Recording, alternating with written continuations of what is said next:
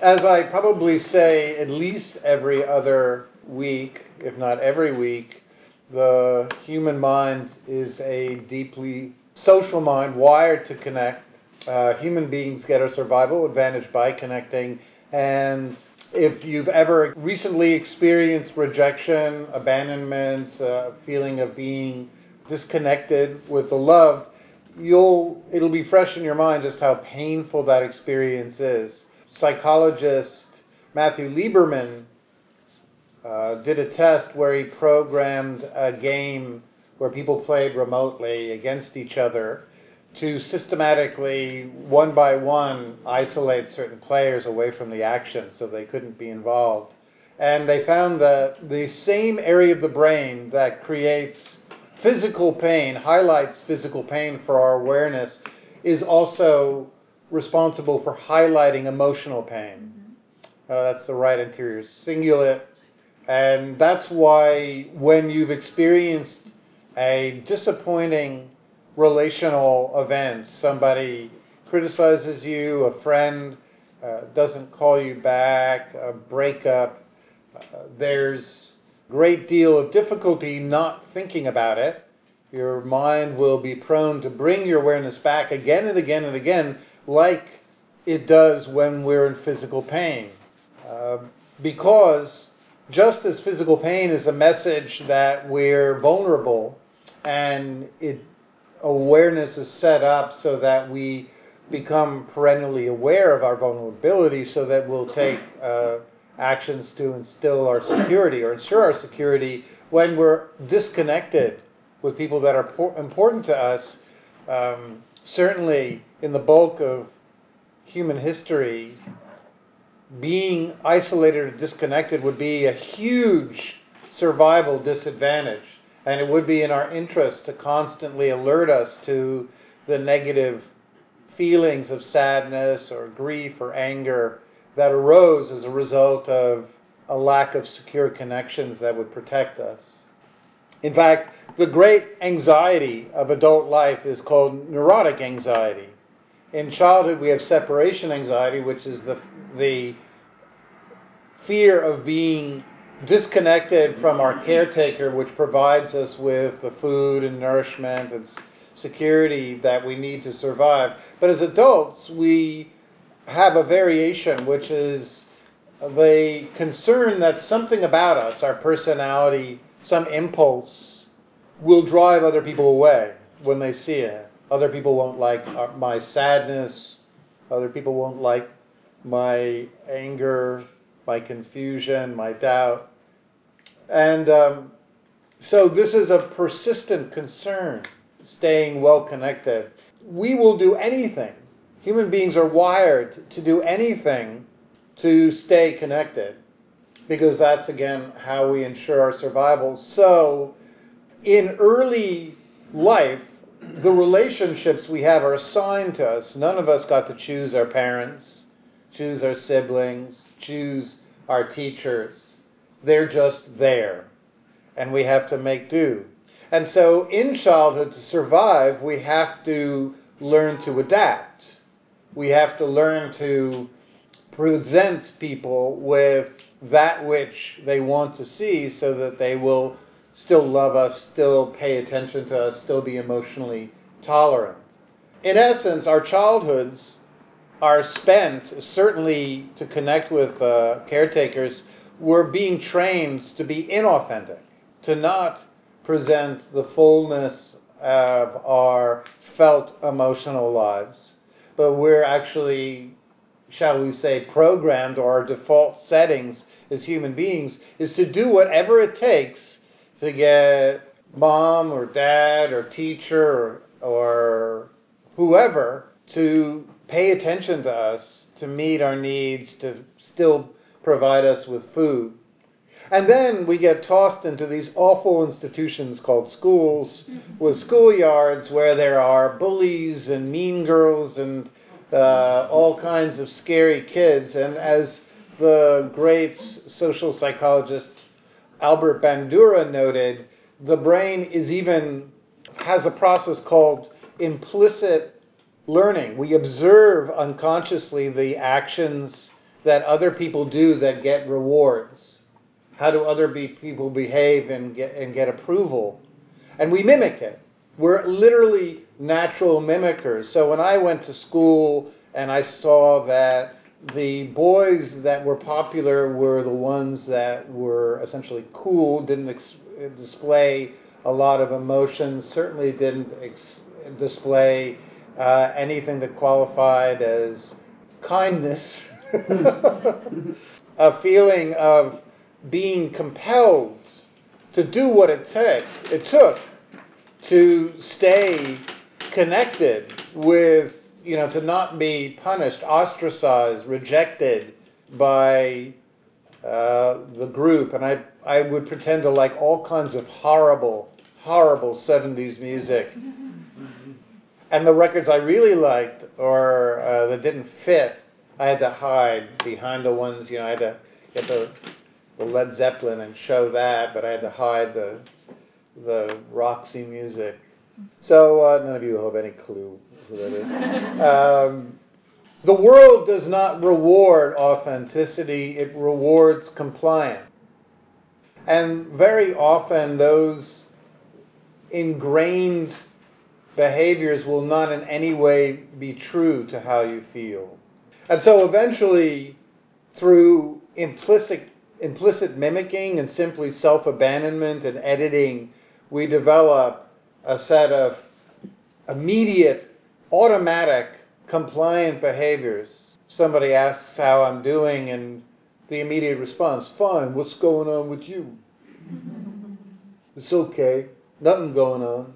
Automatically abandoning ourselves to fit in, to the point where we even cannot be aware that there's this whole set of emotions playing out in the body beneath the social interactions where we're having actual feelings that don't fit what we're saying. We're saying, oh, everything's fine, it's all good, but in fact, there's frustration or sadness or disappointment or grief or confusion or self-doubt.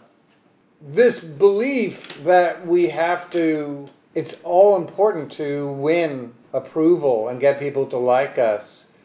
While it makes sense in childhood, it may even make sense in high school, if we import this into our adult life, it becomes what's called a maladaptive behavior. It's adaptive in childhood because we have to put up with the people we're assigned. We can't, with our parents, say, you're really transgressing some of my most cherished boundaries, and we're going to have to take a break, and I'm going to need to move into a bed and breakfast for a while as you work through the issues of engulfment that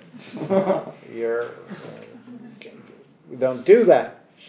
It can turn into a chronic people-pleasing, smiling with this yoga greeting at the door. Hi, how are you? It's so lovely to see you. The exact same expression each and every time. Nobody authentically has the same emotion day in and day out, especially if it's their job or, they're teaching somebody like me how to do yoga. It's just not true. You don't feel that excited to see me. I wouldn't. It's don't look over there at the sadness behind or the anger or the disappointment. It's look over here at the smile I have pasted across my face and the fake enthusiasm or the... And sometimes the most important interactions we have in our life, we can be trained to be the most inauthentic. Job, interviews, trying to get into colleges, going out on dates. That's a loaded one. Sally goes out on a date with Bill. And Sally tells herself, oh, I've got to be, even though I'm having a hard time at work and I'm really frustrated with my roommate, I've got to put on this enthusiasm and seem really interested and really happy to be out on this date. Well, if Bill calls her back for a second or third date, does she really know if it's because he was interested in her, or was it simply a result of her performance? she won't be able to relax in future days. She'll, in fact, have started the process of abandoning her true feelings or whatever she's experiencing spontaneously. She'll have started that slippery slope to win approval. And suppose even at a workplace, we always have a certain demeanor we put on, then we can never be sure if we are doing well and achieving things or finding fulfillment due to a true representation, or whether we have to spend our entire lives just showing a very few limited set of emotions. And all of that requires energy. It creates what Dan Wegner called cognitive overload. If right now I was secretly experiencing fear of talking to you, but I wanted to seem confident, I would have to look at your faces to see, oh, can you tell that I'm frightened? I'm actually right now not frightened. But if I was, and I was trying to present as confident in what I was talking about, then I would have to, one, worry about how do I have to look to seem confident? How can I keep that fear from showing? Can you see the fear that I'm feeling? And all of that creates an overload which will make me seem stilted and inauthentic. And the words and I say and the visual expressions and my tone of voice, they won't align because my emotions are far too fast. They take a tenth of a second to flash across the face. A thought, even a repressive and authentic thought, takes about a half a second. So that little worry will always flash through. Compliance causes resentment. When people have anxious attachment and they can't present their real needs on dates or in relationships, and the other person doesn't know what they need, then they, in their compliance and their people-pleasing, they build up an internal list of grievances which they never express. And then they just wait until the final straw happens and they bail on the friendship or the relationship. If we cannot feel confident and train ourselves to be confident in expressing the full entire range of human emotions, and if we tell ourselves, well, I don't want the world to see my anger and my confusion, then we're no longer establishing real deep connections, because authentic connections are not just verbal. They're when we express what we're feeling beneath the verbal stream of words in the left hemisphere, and we show through the face, through our pauses, through our tone of voice, through even sometimes acknowledging in language what is being felt. It requires a big change, but I think that the shift to authenticity, while it's the greatest risk that we take as adults, because it entails the possibility of rejection if we're going to be authentic, if we're going to tell people how we are feeling, if we're going to tell roommates when something they do is disturbing, if we're going to express our frustration with a family member, if we're going to talk about something that causes anger. And yet, it's the most rewarding journey, because until we do it, we'll never know for sure which we'll in fact doubt. We won't feel confident in any of our relationships. People-pleasing is so stressful. It requires so much monitoring and so much harboring of resentments and so much not sharing. And whereas authenticity requires effort too in disclosing and going into those awkward conversations that could at times entail some discomfort. It's the only way through. The Buddha said a couple of things that I think are really helpful. He said, it has been the case, this is in the Dhammapada, it's been the case from ancient times that people will criticize others who are silent, will criticize people who speak a great deal, and will criticize those who speak just the right amount. No one has ever received constant praise. And yet at the same time, the Buddha says we do need true friends if we are to have a spiritual path. It's only by having a safe container externally where we can express those awkward feelings that we can also begin to tolerate them internally. And it's only through expressing that we can process our sadness. As social beings, we are meant to process difficult feelings by not only knowing them in the body, but expressing them to others. The Buddha says, a true friend does what is hard to do. This is in the Metta Sutta. Forgives our ill-spoken words, tells you their secrets, listens to yours, and when misfortune strikes, they don't abandon. So what the Buddha is saying is that true friendship, which is necessary, is one based on tolerance and based on authenticity.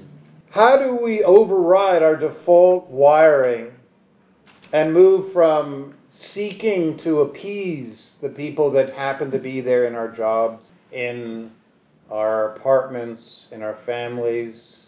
And how do we move to that great transition in life where we insist that true relationships and connections are based on a full disclosure of how we feel as our feelings arise, without concealment or editing or habitual self-abandonment? A couple of things. The first, authenticity requires pausing in conversation. The automatic response that is socially ingrained is almost never authentic.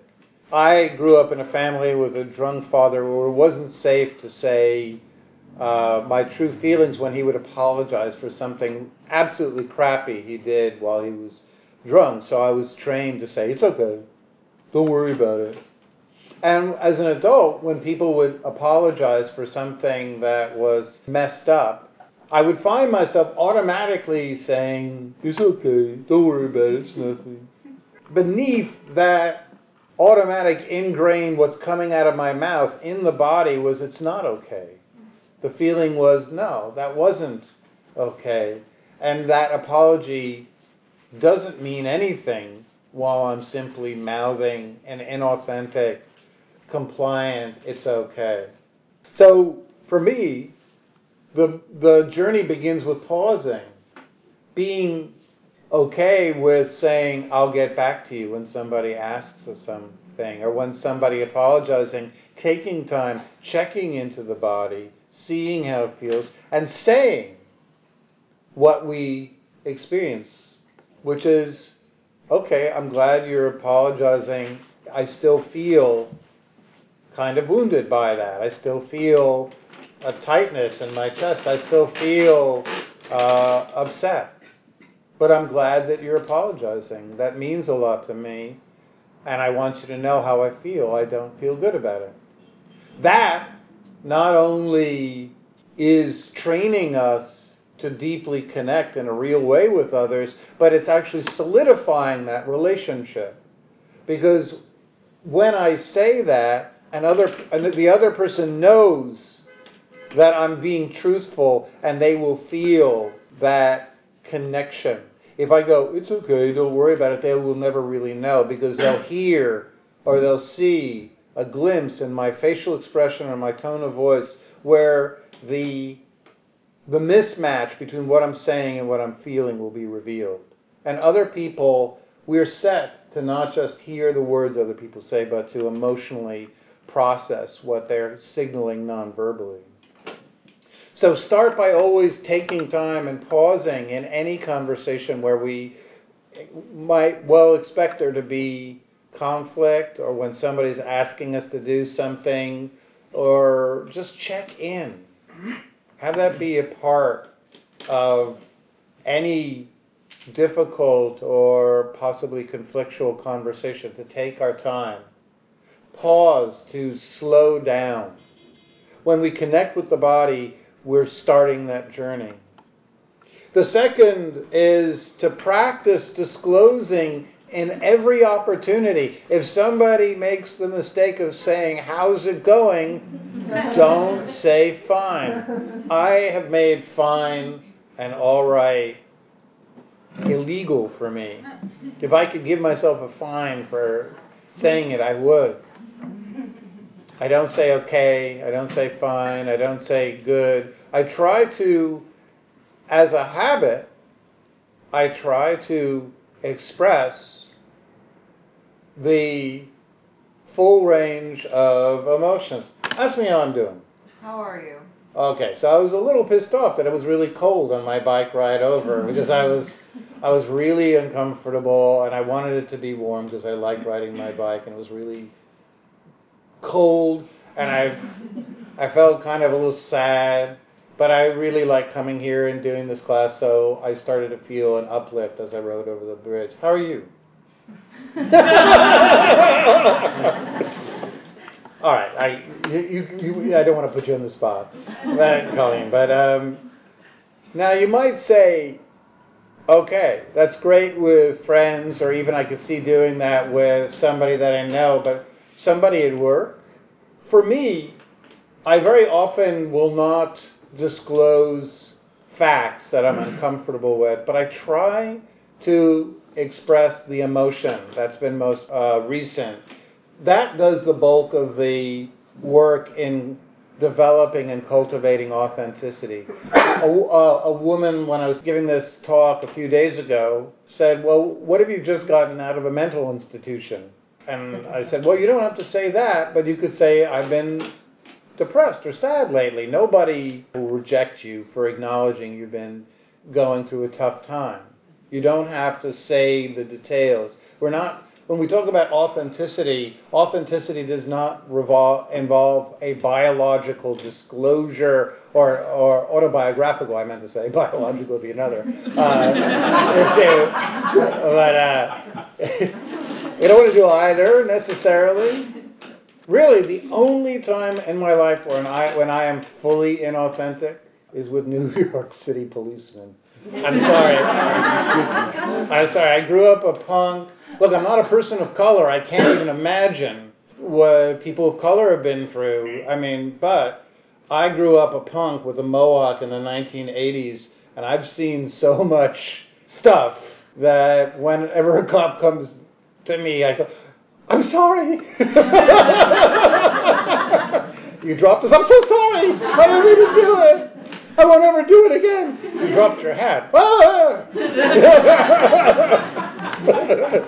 Really, I become a fawning, obsequious mess. I will do anything not to get them to do what I've seen them do. So, but other than that, I try to be as authentic. And I worked in, really sort of stressful offices before I became a full-time Buddhist teacher, that you can really actually disclose far more than what we think we can disclose. I'm not going to say that there's certain situations maybe that might come up rarely, a job interview with somebody you don't know, and maybe in those situations where we absolutely feel that we cannot represent the truth of the most dominant emotions we've been experiencing of late, at least I don't abandon myself and say something that I'm not feeling. I will not say I'm okay. Sometimes when I'm dealing with somebody that I really don't feel safe with, or that I feel this sort of imperative to present, I'll just go, it is what it is. That's what my dad taught me. Later on, when he got sober, he would answer everything with, it is what it is. It's one of the things I learned from my dad that's actually very useful, because it's not saying good when I'm actually feeling, kind of frustrated.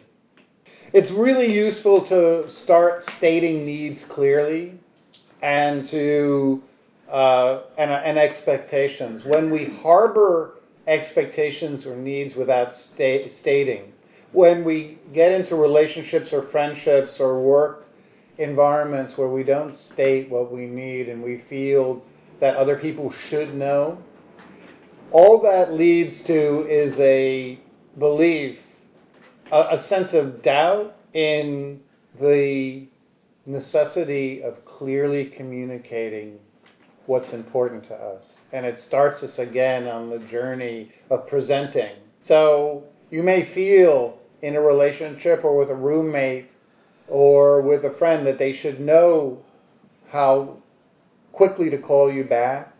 But in my experience, if we want to move into authenticity, we have to practice not just expressing feelings, but expressing needs clearly without embarrassment. Establishing boundaries, knowing what makes us uncomfortable and not agreeing to do it. Of course, if we follow idea number one, pausing, checking into the body, pausing really helps in establishing boundaries. The only times in my life where I find myself transgressing and doing things that I don't really like to do is when I agree too quickly.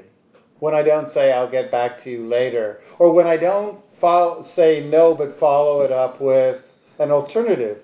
For example, no, I really don't want to go to a dive bar at midnight to hang out. However, if you'd like to have dinner one night, that would be great.